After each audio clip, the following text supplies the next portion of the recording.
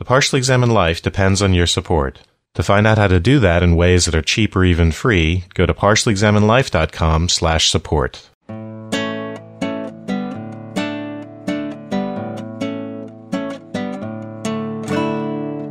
You're listening to The Partially Examined Life, a podcast by some guys who were at one point set on doing philosophy for a living, but then thought better of it. Our question for episode 191 is something like, what does it mean to claim that we grasp the world through a conceptual scheme? And we read On the Very Idea of a Conceptual Scheme by Donald Davidson from 1973 and Empiricism, Semantics, and Ontology by Rudolf Carnap from 1950. For more information, please check out partiallyexaminedlife.com. This is Mark Linsenmeyer, beyond the possibility of literal translation in Madison, Wisconsin. This is Wes Allen in Cambridge, Massachusetts. This is Dylan Casey indulging in metaphysical pseudo-statements in Madison, Wisconsin. And this is Dusty Dahlman in Chicago, Illinois. Welcome back, Dusty. Thanks for having me back. From our Chicago Analytic Philosophy guest chapter. Right, along with Matt Teichman. Yeah. Folks will recall Dusty from our Wilfrid Sellers episode, our most popular episode yet. Okay, it's not even close, but... Right. Of analytical philosophy? Within the Chicago chapter of analytic philosophy, perhaps it was among the more popular. Even then, I feel like Quine or Kripke might have won out, but nevertheless, it's important that it happened, I feel. I enjoyed that one. So this is this duo you picked for us, Dusty. We're just looking to do some more analytic philosophy. And kind of by coincidence, this overall theme about the conceptual scheme, I think lines up very well with what we're going to be doing. So this would be maybe the first of 5 episodes, roughly, on arguments against relativism, let's say. So we're going to do 2 episodes on truth in a little bit. And before that, we're going to do a couple on a liberal education and why it's important to study the classics, why those are objectively better, maybe, for an education. There might be a controversy on whether you're required to do that for a liberal education. Right. And this one, starting it off, I think we've talked about relativism a lot with regard to ethics and epistemology, and ethics most of all, since that's the one that people, it's just all relative. I can't judge anybody. And I think our Nietzsche episodes are a really good guide for why you could have a very sophisticated epistemology, why you could think that everything is not just, objectivism in the Ayn Randian sense is not right, but yet still not be at all relativists. Think that there very much is a basis for morality. Before we actually get into this Davidson article, which I think even though it's chronologically later, Davidson's arguing on the very idea of a conceptual scheme against the coherence of this notion. And then Carnap, Dusty, you were taking him, even though he's earlier, as really sort of a response, right? That, well, at least here's one notion of a conceptual scheme that seems to make sense. Yeah, you could certainly frame it that way. So, realistically, these 2 articles are not in direct conversation with one another, but they're clearly part of the same kind of intellectual constellation. This notion of conceptual scheme was really prevalent in these circles that both Carnap and Davidson ran in. The obvious mediating figure is Quine, who I know you all have already discussed with Matt Teichman, actually. So I take it that Davidson is responding to what he takes to be an obsession on the part of a lot of contemporary intellectuals, not just philosophers, but linguists, historians of science, etc. And he takes there to be something deeply implausible about it. And so I see Carnap just as offering, if still flawed in various ways, an interesting and sophisticated and considered vision of the work that this kind of conceptual scheme relativism could do. I thought it would be interesting to discuss these as 2 different angles on or perspectives on the topic of conceptual scheme relativism without needing to frame one as having arguments directly against the other, etc. Whenever we do analytical philosophy, it always feels a little bit foreign to me because I don't have any of it steeped in my own education. And so it takes me a while to get my bearings on it. And so it took me a little while to realize that when you say a term like conceptual schemes, you immediately mean something like conceptual scheme relativism. That is, if there is such a thing as conceptual schemes, meaning that there's more than one, then you can have that conversation. And so therefore, on the very idea of a conceptual scheme is sort of, by its title, immediately tells someone who knows these things that he's arguing against the very idea of conceptual schemes. I found it very interesting that he formulated the discussion in terms of translation for most of it. And one of the linchpins for him was being able to go from one to the other and as a test of validity. He has the strong test and the sort of weak test of it. But I found that a really interesting way to talk about it. Yeah, which is not necessarily the complete history. Davidson points right back to Kant, the idea that we don't experience the world directly, but that we do it through some sort of concepts. And even though Kant didn't seem to think that we had to worry about other possible conceptual schemes, that's been the history. And the way that Davidson says, as soon as you say there are concepts in between you and the world, then that at least opens the logical possibility that there could be different concepts. So even if it's true, as Kant might think, that all rational beings use the same concepts to interpret the world, well, at least lots of other post-Kantian thinkers took that the next step, the obvious next step, that maybe there are potential other conceptual schemes out there. At least the notion of it, according to Davidson, implies that there's plural possibles. But let's be careful. I mean, it's really important what we mean by other, right? I mean, that's what the whole article turns on, is just because you have two different languages doesn't mean that you're not talking about the same thing. And so the whole argument, right, is about whether or not you have conceptual schemes that are untranslatable to one another. That's one way of putting it. Whether they're genuinely distinct from one another. So yeah, I think we should just briefly say what we mean by conceptual schemes. I know you guys have sort of been getting at that. As Davidson puts it, and he's sort of referring to the way other people have been putting it, conceptual schemes are ways of organizing experience. They're systems or categories that give form to the data of sensation. And then they are points of view from which individuals, cultures, or periods survey the passing scene. So you, Mark, brought up Kant as sort of a fundamental example of a conceptual scheme, and it's one that's basic and cognitive in nature, right? So Kant thinks that for us to have experiences at all, for us to make sense of the world, we have to see it through the lens of spatiotemporality and causation and unity and these other logical and empirical science sort of concepts. And so that's fine. I think, Mark, you were talking about an extension of that to, say, thinking that, hey, the French speak a different language and they have a different culture, so they look at the world completely different than we do. And even when we translate amour into love, with all the connotations and the different associations and connections within the language, our translation is always approximate. It doesn't mean the same thing. We don't ever fully grasp what's meant there, except until we can speak the language. I don't think that's an example of this conceptual relativism that Davidson is talking about with failures of translation, but it gets you at this idea, the sense in which you can extend conceptual scheme to mean something that's basically cultural or something like that. Right. I think if we're going to start this discussion by why is this question even relevant, this is why I tried to put it in terms of cultural relativism, broadly speaking. And the cultural relativism that you're talking about is exactly the kind of thing that's often referred to. And so getting at, well, why does that not count as a conceptual scheme, or would it? I mean, according to Davidson, really none of them make sense. So it's kind of academic to him which things fall into this category. Or we might take exception to the way he defines, if he really defines conceptual schemes, that the problem with them is the impossibility of true translation between them. And you might say, okay, Davidson, I accept that, and we'll obviously lay out that argument in detail. But that's not really what we mean by conceptual schemes. We mean something more like what you're talking about, Wes, with French versus English. And there's just a fundamental French point of view that is built into the language, and you just can't understand it. And that last step, though, is also another tricky bit, right? It may be that there is something that's a view, right? But whether or not you can't understand it, that's part of what's at stake about what you mean by it being genuinely relative or not. And the relativism, the conceptual relativism, I guess I found myself struggling a little bit about the term, because in the way we're talking about it here, and I guess it has to do with point of view.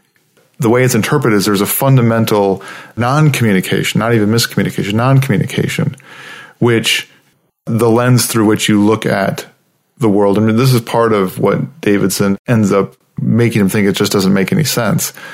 Why I find it a little bit confusing is that I would normally think of it being relative in the sense of coordinate systems. It's your point of view, but you're still talking about the same kind of thing. Right, but here, it's conceptual relativism is in that way sort of deeper. It might be that you have a cultural relativism or an ethical relativism where you could easily agree on the facts of the matter, but you just disagree on whether or not it's ethical or not. That's different than this. Right. I think some of this will come out more as we get into Davidson's argument, but one of the worries that you might have while reading this paper is that none of the figures who Davidson names as having the kind of ugly version of the view he's attacking obviously have that view.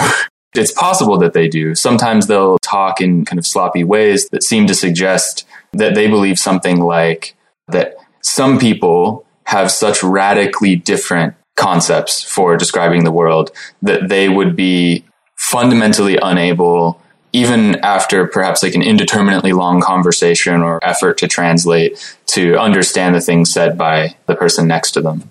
The difference between these people is so radical as to be insurmountable. What would it mean to even say that such a conversation even happened? Right. This is one of the concerns that Davidson raises.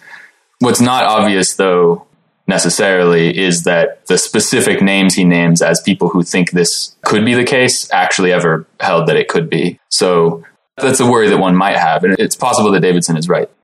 Let me just read a little more of the quotes on the first page here. So the one that Wes started, right, their ways of organizing experience, systems of categories that give form to the data of sensation, points of view from which individuals, cultures, or periods survey the passing scene. And here it continues, there may be no translating from one scheme to another, in which case the beliefs, desires, hopes, and bits of knowledge that characterize one person have no true counterparts for the subscriber to another scheme. Reality itself is relative to a scheme. What counts as real in one system may not in another. So this is fundamentally getting at ontology, getting about reality. And the Carnap article that we're going to read is explicitly about ontology. And in fact, it is kind of a response to the On What Is paper by Quine that we covered in the previous episode. So folks might want to actually, before they listen to the second half here, go listen to that. I don't think for Davidson you have to know anything about Quine. But yeah, that's the worry, that the notion of what is real might actually fundamentally be different. And how does reality versus translation, can we make that a little clearer? Because I'm just trying to think, like, in my conceptual scheme, I believe in auras, and you don't believe in auras. Well, that's not a difference in untranslatability. It's not that you can't understand what I mean by aura. I can describe what I mean by aura. You just think that those don't exist. You just disagree. Right. I mean, the same thing would be true for scientific concepts, right? Like, do you believe in atoms? We don't think of that as a live conversation, but when atomism was first being developed, some of the most prominent physicists and chemists thinking about these things didn't agree. They didn't believe in atomism. So you had this case where you had this, what seems like an ontological category of an atom as being a thing, but they don't agree that such a thing exists. For one group, they're things just as real as rocks, and for another group, they're like auras. There's something you can talk about and you can say what it is, but it doesn't exist. Right. Folks are the same way. Yeah. So two conceptual schemes are going to be intertranslatable just in case, even if my conceptual scheme doesn't have the exact same concept that yours has, say, of an aura. If you can explain to me, or if I can, through the process of reconstructing your concept in my scheme using a more elaborate description, I can come to understand what you're talking about. In fact, on Davidson's understanding of what a conceptual scheme is, that would make these the same conceptual scheme. A conceptual scheme is understood as a set of intertranslatable languages. So maybe the reason I think that you have an aura is because I look at your mood or something. We have a conversation about this. I keep talking about auras. And really what it comes down to is that I'm paying attention to subtle clues of how hungry and miserable or whatever somebody looks and translating that to yellow aura. That's just a misunderstanding. I think it's difficult to distinguish between differences in concepts or conceptual scheme and then just differences in what we think are true or false statements within that scheme, right? And it may turn out the way Davidson describes it when he's trying to give us an example of different conceptual schemes via Kuhnian paradigm shift. So he says, sometimes revisions in the list of sentences held true in a discipline are so central that we may feel that the terms involved have changed their meanings. So the way of thinking about that is just, if you discover that Newtonian physics is not all there is and that relativity plays this role, you may think, well, that's not just like overturning some previous sentence we thought was true or adding new sentences or something like that. It actually calls for a reinterpretation of terms and it changes the meanings of a whole set of sentences. Once I come to believe that relativity is true and develop a theory around that, which amounts to just a set of sentences, basically, then the meanings of the terms involved in our discussions have changed. So when I talk about mass, for instance, I no longer mean what I meant when I talked about mass under the Newtonian scheme, let's say. And in fact, you're going to have to talk about how it was different than what you talk about now. And there'll be a story to that, but most importantly, you will mean something different than you did before. Yeah, I should point out we did have a past episode on Thomas Kuhn as well. And I think one of the things that we are emphasizing in that is that Kuhn is actually pretty careful when he's spelling out these things. As you were saying, Dusty, it's not clear that Davidson's accusation that Kuhn actually holds this view is really true. It's probably not worth going into why this is or is not a good interpretation of Kuhn, but I think in that discussion we are trying to be pretty careful to distinguish between what Kuhn actually says and the excitement that generated, and how that really is, regardless of what he actually said or how consistent he was, how careful he was consistently in his language. A lot of people took that to say, wow, different periods in science, they just said very incommensurate things. It's not just that one replaced the other and decided that a few of the sentences that the previous paradigm said were true, now those are false. No, they completely redefined everything. And I don't know if Kuhn ever said or anybody ever says that the people in the two paradigms just can't even understand each other. Like, that wasn't really the issue. They're breaking things up in different ways. Yeah. Davidson quotes Kuhn. This is on page 12. At the end of that quoted paragraph, most of the same signs are used before and after a revolution. For example, force, mass, element, compound, cell. The ways in which some of them attach to nature has somehow changed. Successive theories are thus, we say, incommensurable. That's a pretty strong term.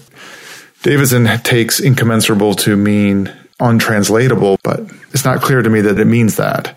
Right. So yeah, I think there are clear instances in all three of the folks that he kind of attacks specifically, Quine, Kuhn, and Worf. There are instances of them speaking loosely in a way that definitely suggests these ideas. There's at least a kind of surface plausibility for charging them with what he charges them with. But I think there's also a certain kind of philosophy article that is addressing a real trend in thinking. But it's the kind of trend that, these philosophers are encountering at cocktail parties and at student philosophy clubs and, in the hallways of whatever school they're teaching at. It's an idea that's kind of in the air, and it might be hard to pin down to one specific passage in one particular philosopher's book, but it's definitely a real thing. And I think it's clear that Kuhn contributed to, as you were saying, Mark, to a kind of large trend of people talking in this way. Well, I just wanted to go back to an example of trying to understand the notion of conceptual scheme and what kind of incommensurability there might be. I thought your example of Newtonian physics to quantum mechanics was a good one, where both what you mean by something like space and time changes in going from Newtonian physics to quantum mechanics. And also there are questions that you have different answers for, or you end up having nonsensical answers for in Newtonian physics that you have then different answers in quantum mechanics that are sensible then. So it makes me think that when someone like Kuhn says they're incommensurable, there's something right about that you can't encompass quantum mechanics with Newtonian mechanics. There isn't a way of describing quantum mechanics that is from the standpoint of what you understand in Newtonian mechanics. Be it conceptually, mathematically, you can't do it. But that doesn't mean they're untranslatable, that you can't go from one to another and understand that transition. So in that way, I felt like the term conceptual scheme was taken to be in some ways kind of radically different, so that in Davidson's case, you end up just not being able to talk to one another. The idea of a conceptual scheme and there being different conceptual schemes is so bizarre on the face of it that the end result would be that you couldn't even tell if somebody else had a different conceptual scheme because they can't even talk to you. And there'd be no way for you even to know that. But if you can know that they have a different conceptual scheme, that's the crack that allows you to translate between them. There's a middle ground to me that has to do with acknowledging that different ways of looking at the world might be incommensurable. Maybe it isn't quite translatable. They're not like coordinate systems that you can just have one simple transformation from one another. There's something that has to be added, a narrative transformation. So maybe this will be helpful. I think, Dylan, you're pointing out, I think for Davidson, to say that there are distinct conceptual schemes, we need to be able to say that there's either a complete failure of translation between what turn out to be sorts of languages or sets of concepts, or partial failures. Because if we don't have that failure, we're essentially still within the same conceptual scheme. That's the way I read Davidson as well, but maybe there's a better way to think about that. Dusty, you can maybe help. But the other example from Worf might also be helpful. I read Worf in high school. I was very excited by him. And I remember something about Inuits, I think, having like 100 different words for snow. Not just slush or sleet or powder, some things we might use in various contexts, but just many, many different fine gradations. And the argument could be made that, I think Worf did make it, that they see the world in a fundamentally different way because of that, because they deploy a different language and divide things up at a different level of granularity and essentially have different concepts. And I think, Dylan, what you're suggesting is, well, this use of conceptual scheme is not just a matter of saying that there's some sort of failure of translation. It's translatable, but it's still a different way of looking at the world, which does not amount to a difference in sentence truth values, something like that. It's still a conceptual difference, but it's not necessarily untranslatable. Yeah, and when you say it that way, it reminded me of the question of why does it mean that if it is translatable, that there are no distinctions that make a difference, that any differences would be catastrophic? I found that kind of weird. We wouldn't say that just because there are like different kinds of shoes and different kinds of socks, that those are two different conceptual schemes. No, those are just two different classifications. And even if there are overlapping things, so we're talking about different kinds of animals versus different kinds of organic beings. So like, it's not shoes and socks that don't overlap. These two categories do overlap. Still, those two different categorization systems don't amount to conceptual schemes. I like your thinking about this in terms of coordinate systems. Makes a lot of sense to me. You know, if you're just looking at space itself, three-dimensional space, let's pretend it's just straight up three-dimensional Euclidean space, then any system of plotting coordinates could be translated to any other system. So yeah, those are two different systems and you might use them for different things, but they're still ways of breaking up the world. One is assuming a Euclidean space and one is assuming some non-Euclidean relativistic space or something like this. Then that's when you can't actually say this point in this system corresponds to this point in the other system. They just might not even have the same number of points. It becomes much more complicated. Does that seem to work as an example? I agree with you somewhat about the distinction, but so let's take the three-dimensional space case where you could have polar coordinates, you have spherical coordinates, you could have hyperbolic coordinates, you could have Cartesian coordinates, any of those things. And it's true that the distance between any 2 points there is going to be the same number. And you're going to have a way of writing down the physics in those coordinate systems.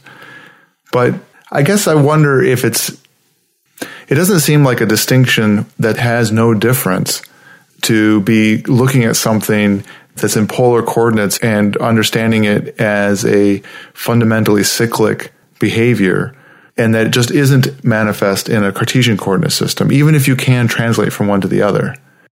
So in my academic life, I work on Marx, despite being an analytic guy. One way you might think about this in terms of Marx, because it touches more on whatever everyday practical concerns, is Marx thinks that the reason that certain kinds of classical or liberal economic theories have the attraction that they do and are as prevalent as they are is because of what he calls commodity fetishism, that our experience under capitalism causes us to kind of incorrectly perceive value as inhering in commodities. Obviously, we don't need to talk about that now. But the point is, there are features of our framework for understanding our own economic lives that prevent us from seeing important features of what's actually going on. One might want to frame that in terms of this kind of conceptual scheme relativism and say that there's an important, meaningful difference between the person who accepts the conceptual scheme that Marx is criticizing and Marx's conceptual scheme. And that even if that difference doesn't amount to one of untranslatability, there's somehow something real and important going on there. Is that roughly? Yeah.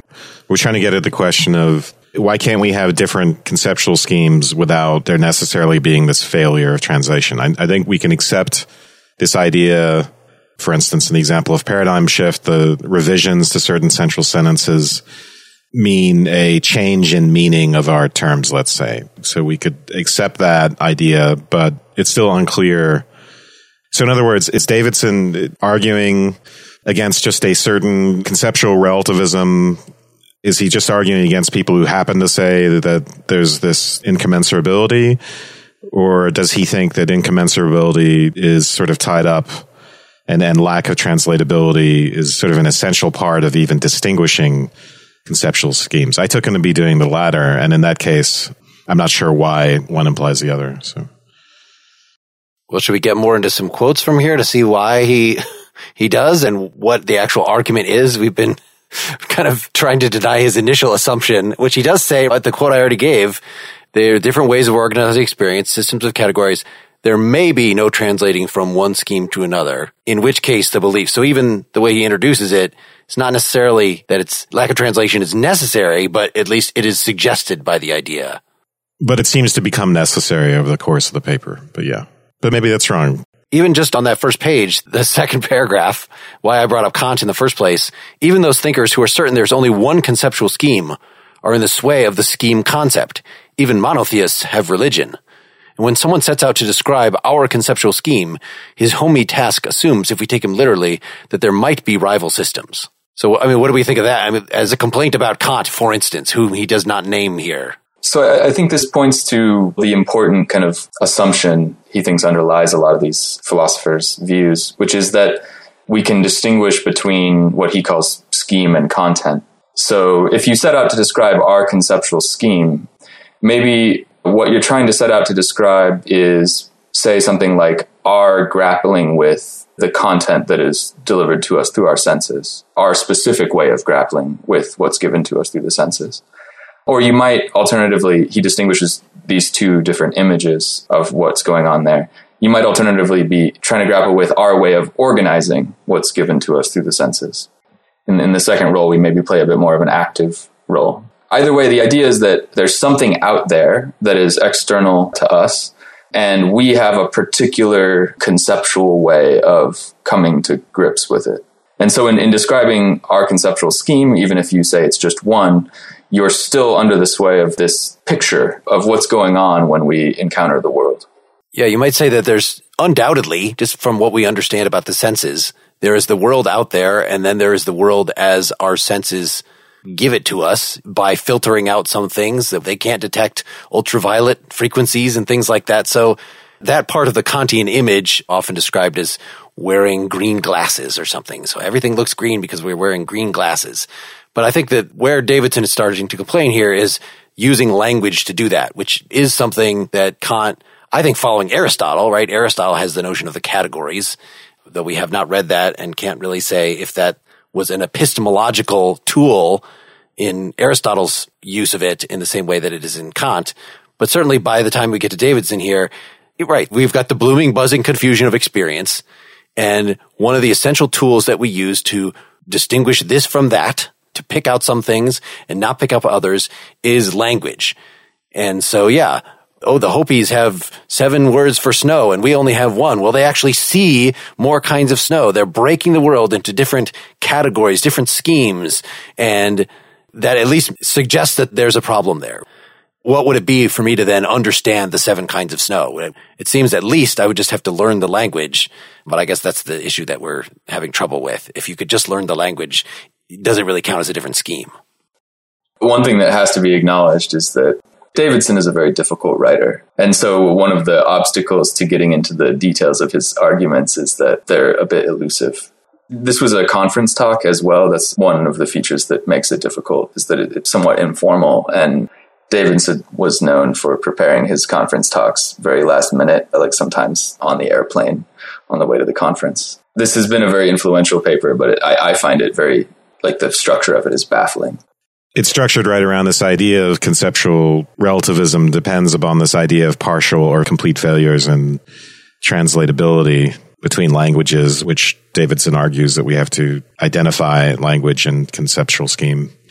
Yeah, so he starts out by going over why complete failures in translatability don't make sense, and then he looks at partial failures and tells us why they don't make sense. So that's the basic. Right. It doesn't make it any less baffling, but I just thought I'd say that for listeners. Huh? So why do complete failures of translation not make sense? Well, we might want to back up and to say why translation, because that's the first part of the paper, why we're using translation as the criterion.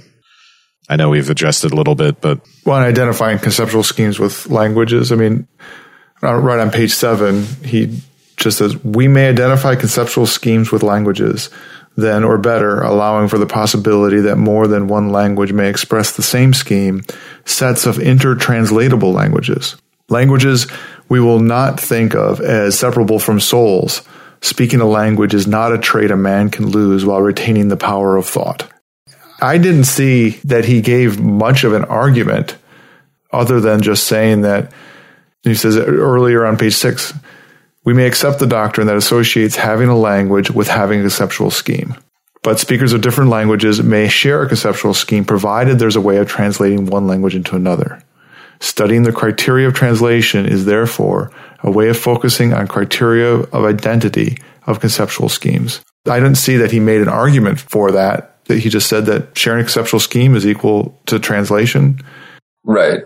So yeah, he wants there to be an argument. I think it's not whatever subjective error on your part to feel like he hasn't given an argument, because he promises one. He says that this should appear as the conclusion of an argument in order to have a kind of persuasive force. Otherwise, it's just like a postulate. But he then makes a number of asides where he discusses problems with the transitivity of translatability, and he introduces this whole figure of scheme content dualism.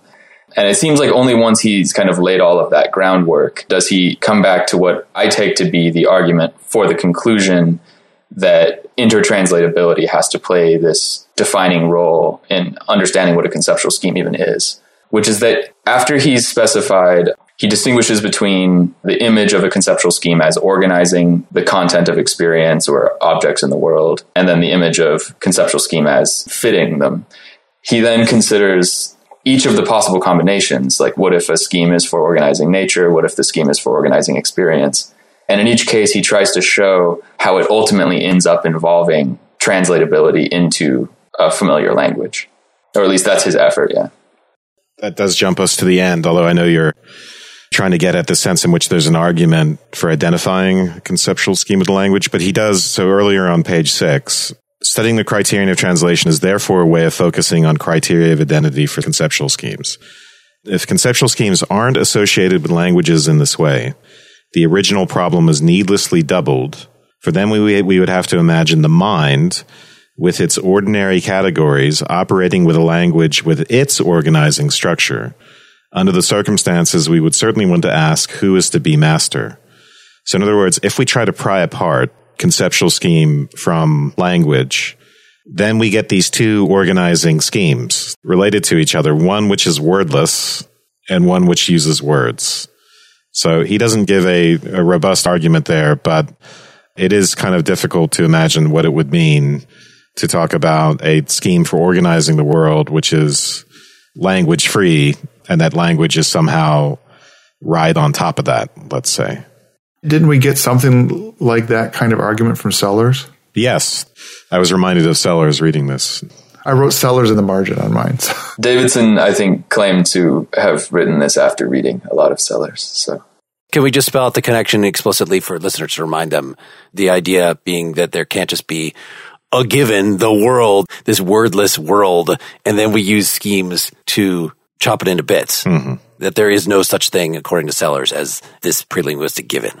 He goes on to say here, page 6 to 7, alternatively, there is the idea that any language distorts reality, which implies that it is only wordlessly, if at all, that the mind comes to grips with things as they really are. Kind of getting at what you were just saying, Mark. This is to conceive of language as an inert, though necessarily distorting medium independent of the human agencies that employ it, a view of language that surely cannot be maintained. Yet if the mind can grapple without distortion with the real, the mind itself must be without categories and concepts. this featureless self is familiar from theories in quite different parts. So what he's saying here, you could go the alternate route and say, well, it's not that we're prying apart language with its concepts and categories and then the mind with its own. We could make another sort of distinction where the mind doesn't have any categories or concepts, but comes directly into contact with the real, which in many theories I think would just be sense data. And then the distorting effect of language and concepts get applied to that. And it's necessarily distorting in that sense. And he's going to reject that as well. Right. Yeah. So maybe something that happened is also that there are 2 points. One, I think, is the very reasonable question: why identify conceptual schemes directly with languages? And then there's the second question, but is closely related, which is why think that translatability has to play this important role. When he claims, for instance, that nothing can count as evidence of complete untranslatability, that wouldn't also count as evidence that the behavior that you're looking at is non-linguistic, that it's not speech behavior. Isn't he making that initial identification because he's pointing at folks like Worf, Benjamin Lee Worf? If you look up linguistic relativity in Wikipedia, I was reading about that here. On page 6, he says, Worf, wanting to demonstrate that Hopi incorporates a metaphysics so alien to ours that Hopi in English cannot, as he puts it, be calibrated. But he uses English to convey the contents of sample Hopi sentences. That phenomena is the quintessential example for Davidson of the absurdity of the notion of relative conceptual schemes. And so somebody like Worf who's claiming that is probably not going to claim that there really is, like between English and French, such an alienness. So that's why he says, well, conceptual schemes, we can start by identifying them as different languages, but probably, if there's complete translatability between two languages, then we could say, well, they really share a conceptual scheme. So maybe putting some words in Worf's mouth here, there's the Western way of looking at things, and there's these other ways, the indigenous way. We had so much trouble in our American Indian philosophy episode trying to figure out how to understand their concepts or think even further. I think like that movie Arrival. Did you guys see that? Yeah. Yes. Squid aliens who use ink blots to communicate, basically. And if you can understand the ink blot, in fact, then you can see through time, because their way of breaking up the world is so different with their different senses. For us to even understand it is to become a wholly different kind of being. Yeah. I think we've set up the beginning of this. So we identify conceptual schemes with languages because we can't really make sense of ways of organizing the world that are language free. But that's not to say, Mark, as you pointed out, that every different language is a different conceptual scheme. So there's always the possibility that all the different languages may express the same scheme. They may always be intertranslatable, but to have a different conceptual scheme, they have to at least partially fail in translation. So that's the thing we were discussing earlier on. Well, why do we have to say that a difference in conceptual schemes amounts to this inability to translate? Why does intertranslatability imply the same conceptual scheme? Don't the French, yes, indeed, look at the world in a different way, even though we can ultimately may be translatable? That's what we were discussing in the beginning. This is the idea. To be in the same conceptual scheme is to be within any number of languages that are intertranslatable. To be in different conceptual schemes is to have something that cannot be translated. And maybe the ultimate conclusion that you might want to take out of this is you could admit that there are different points of view, but think that conceptual scheme is not the best way to express that.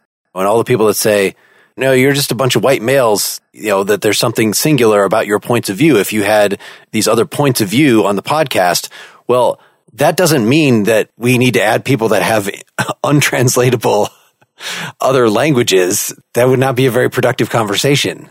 There must be something that is not directly having to do with concepts if you want to still talk about the points of view in that enriching way.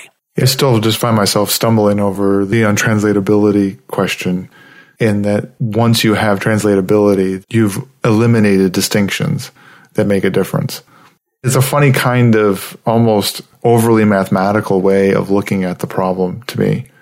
I mean, the one thing that we, I think, can agree on is that if we're going to say that conceptual schemes are different, then there is this implication that there is a fundamental difference in the meanings of terms and the way the world is carved up, regardless of the question of translatability. So it's not just we disagree about something, or in one way of looking at things, a certain sentence is said to be true. maybe that's one of the reasons why it's such a strong distinction in Davidson, is that the link of conceptual schemes really comes down to truth values between things. And that's the linchpin for translatability, is you're able to judge and say which things are true and false ultimately when you have translation, properly speaking. So to say that there are different conceptual schemes means that ultimately you're going to say that two different things about the world are true or not true. You're going to disagree about that, and you will not resolve that. And that, I think, he finds absurd. Yeah, absolutely. Although, it's not just because of a kind of gut reaction against that kind of relativist scenario. But although, I'm sure he has that, many philosophers do have just a kind of horror at that relativist outcome. But it ultimately is because he thinks that the very notion of taking something to be true, or taking someone else to take something to be true, involves already translating their belief into your own language. He just thinks that translation plays this fundamental shaping role in the way that we understand each other's beliefs. You couldn't even conceive of someone as having a belief without supposing that you could translate that belief into your language. I think we jumped kind of into the end there, didn't we? You guys talking about charity? Oh, so, I also think it plays a role in the slightly earlier argument against the possibility of complete untranslatability. So, for instance, if we conceive of our conceptual scheme as organizing nature or experience, Davidson writes, it's on 14 on the journal copy. He writes, we cannot attach a clear meaning to the notion of organizing a single object, the world, nature, etc., unless that object is understood to contain or consist in other objects. Someone who sets out to organize a closet arranges the things in it. If you were told not to organize the shoes and shirts, but the closet itself, you would be bewildered. How would you organize the Pacific Ocean, straighten out its shores, perhaps, or relocate its islands, or destroy its fish? He'll go on to say that in order to organize the constituent parts of something, you have to be able to individuate them. And so if your conceptual scheme is organizing the parts of nature, what it's organizing is something that has, in some sense, already been organized. We're already assuming that these things are determinate, specific things. We're assuming a conceptual description of them when we present them as being organized by our conceptual scheme. Isn't that weird, the difference between organizing and carving up, those two different metaphors there? He distinguishes between organizing and fitting / predicting, right? So, right. You're using the word carving up. That's why I got confused. Right. The first time that we encountered this in our reading was in Wittgenstein's Tractatus, where the points, the atoms, are the atomic facts. And then he uses this analogy of different kinds of mesh that could lay over the atomic facts to group them in different ways. And these might be considered conceptual schemes. I think this is exactly the way Davidson is talking, as if there are these atoms, just like there are things in the closet that can be arranged in certain ways. But that's quite different than, what we got out of William James and Pirsig and folks like that, of having the blooming, buzzing confusion that gets carved up. Or you're saying that he's already covered that in the notion of fitting.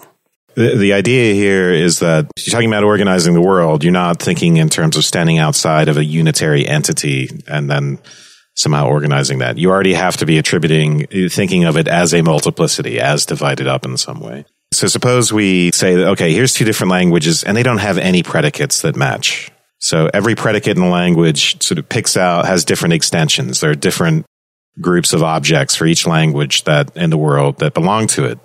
Well, when we've said all of that, we're assuming a common ontology to do that. Unless we assumed a common ontology to talk about how the extensions don't match up for those predicates, we could never even make an assertion about the predicates not matching. We have to mean the same thing by extension, and we have to be able to map the two different. No, it's not about the meaning of the word extension. It's the fact that, so English, dog picks out all dogs, right? That's their extension. Every individual thing in the world that's a dog falls under the extension of the predicate dog. And there's some other hypothetical language where there is no such predicate, but they have a predicate, make up some imaginary word that refers to, say, I'm thinking of the grew and bleen or whatever, so it's dog up to time T1, but cat after T1. That's what I mean by dog. But anyway, I can't begin to say, hey, there's a language in which there's no predicate that describes dogs or has the same extension as our word dog. Well, I can't even say that unless I assume a common ontology. Even the making of that distinction between predicates assumes this common ontology, a duplicitous world full of these objects that are going to fit into one extension or another. So by ontology, we're not saying it has to have dog in it, right? That's not an ontological category. Because clearly in there, we don't have a common ontology. You don't have dog in your language and I do. So we don't have common concepts, but we have a common ontology in the sense that there are all these entities waiting to be captured by our concepts or not. And this same problem reoccurs if you conceive of what's being sorted out by the conceptual scheme, not as the objects in nature, but as our experience itself. He says the kind of events of experience that we're sorting out end up being things like stubbing a toe or having a sensation of warmth. Again, things that have to be antecedently separated out from one another. A very similar problem occurs if you conceive of it that way. So the way he puts it, a language that organizes such entities must be a language very like our own. We're already getting at the sense in which the world itself has some say here. It has some tug on things. If we assume that we're talking about the same world, then we have to assume that there's a lot in common between our languages. And as it turns out, that they have to be translatable. His argument against the fitting side is a bit more arcane, or at least it relies a little bit more on kind of the traditionally analytic, technical, logic-y stuff. Yeah, so when we get to the question of fitting, we're no longer just talking about things. We're talking about full sentences and facts. We're talking about asserting things about the world, because really we're talking about prediction, right? So when we say something is predicted, it's a statement about the world that's predicted. Would a strong way of trying to see a conceptual scheme difference be imagining completely non-overlapping categories of sense data between two entities? So, for instance, I have one entity that has something that we'll both call seeing, but that they are completely different wavelengths of the electromagnetic spectrum. And so the sense data that one entity interacts with and the sense data that I interact with are completely different. Maybe we come to agree through our intellectual evolution that we end up having a similar way of describing them. You know, we both come to the conclusion of electromagnetic waves and so forth. But the fact is that our interaction with the world through our sense data is at a completely different spectrum, or maybe that other different kinds of senses, manifestations of sense data. I like that example, and even an easier one to understand is just one guy is blind, one is deaf. How are they communicating? What kind of ontologies would they have? Or imagine a whole deaf society and a whole blind society. The primary qualities, you might say, they have in common. They could both figure out that there's an object in front of them. They could feel it, so they could, still talk about squares or something like that. But they certainly, in the respective conceptual schemes, one of them would have colors in it. The other one would have, amplitudes of sounds in it. And there's going to be no translating between those two for the two populations. Interestingly, in the way you described it, eliminated the other senses, I think, because my first thought would be is that they end up talking about things in terms of touch. They ends up being a mode of translation for them. Well, that's why I was thinking it's a partial translation breakdown, that they could still talk about the desk in front of us, and maybe they could figure out a way, by rapping on each other's hands or something, that they can talk to each other. Each population is going to have a distinct category of concepts outside of the scheme of the other population. So why is that not count as just that's a completely understandable partial failure of translation? It's not a total failure. I think it might count as something like that. I'm not sure exactly what Davidson would say about this particular case, but ultimately, I take it in this example, both of these people are speaking English. Even the blind person is speaking a language which has the kind of categorical structure to accommodate claims about how things look. And they may not be in a position to make claims about how things look, but they're, so to speak, exploring the world from the perspective of a conceptual scheme that has those categories. You might be able to frame the issue in a way that it comes out as some kind of partial translation problem, but you would have to construe them as speaking different languages. I don't think Davidson would be inclined to do that. I think here you would want to say that they're speaking the same language. They're just differently positioned to make different kinds of claims, which is something more similar to a difference in opinion than it is to a difference in conceptual scheme. That sounds like the end of the paper.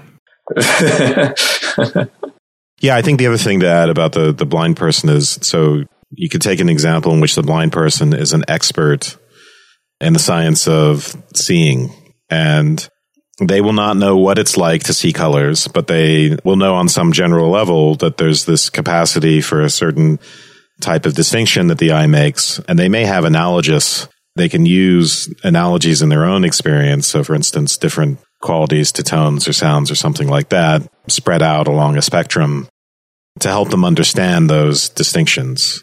I don't know if that really counts as translatability. So what I'm trying to say here is that, maybe translatability is not just the same thing as saying, well, can they have the same experience? That phrase right there is actually a good way to get at the distinction we've been talking about several different times. Just because two things might be translatable one into the other doesn't mean that the distinctions that are between them don't make a difference. And that would be, in the phrase you used, in the form and quality of their experience. And there's something about the form and quality of their experience has something really important to do with the way they both experience and understand the world, even if they can make that translation. You gave the example of a blind person understanding spectrum and stuff like that. And we already do that. We know that there are animals, people are colorblind, right? There's a range of spectrum that really graspable for us normally of abilities, whether it be sight versus blindness. But there's also animals that see in wavelengths that we don't experience. We're just blind to. But we can translate that experience. But I'm not sure that's the same thing as having lived that experience. If you can see many, many different wavelengths than what a normal human being does, it's not clear to me that it's translatable the way you would like in a TV show, and you would have Geordie who can see in the infrared, and he all of a sudden has different shapes out there. That's not clear to me that that's what the experience would be like. So how close is this to, you don't understand suffering? We might both use the word suffering, but I have suffered in my life, and you are coddled, and you just don't understand the word suffering. Yeah, in a certain sense, you can't actually translate if there are different connotations in their first-person experience. You could understand that in that the person could tell you about their suffering and oh, that's what you mean by suffering. And as Wes was pointing out, there's still going to be a difference between knowing as much academically about it as you could, knowing all about the Holocaust or whatever, and then actually having experienced that. Those are going to be different. That just doesn't seem to be what Davidson would consider a conceptual difference. Right. So there's different ways, right, even using that example. So you might accuse someone of not understanding suffering and mean by that literally they haven't fully understood the meaning of the term, that they don't understand the nature of the phenomenon. They don't understand all of its effects. They don't understand maybe the way it can hold on to you over a long period of time, or the way it can interfere with your day-to-day life. That would be charging them with a kind of cognitive error. And you might say that it's something like them not understanding the language. Alternatively, you could mean that they haven't had the kind of qualitative experience of suffering. I take it Davidson, at least here, is not going to be interested in that question, unless you're kind of using sense data or conscious experience in these kind of questionable epistemic ways that Davidson is trying to rule out. I don't know that he would take any issue with that. I think he would just think it's a different subject matter. Well, I think that's going to be enough for our first half here. Come back next time and we can finish up the Davidson here and talk about our Carnap paper and how those two hook up. You can get the entire discussion right now if you become a Partially Examined Life citizen at partiallyexaminedlife.com or a supporter on patreon.com/partiallyexaminedlife. See you next time.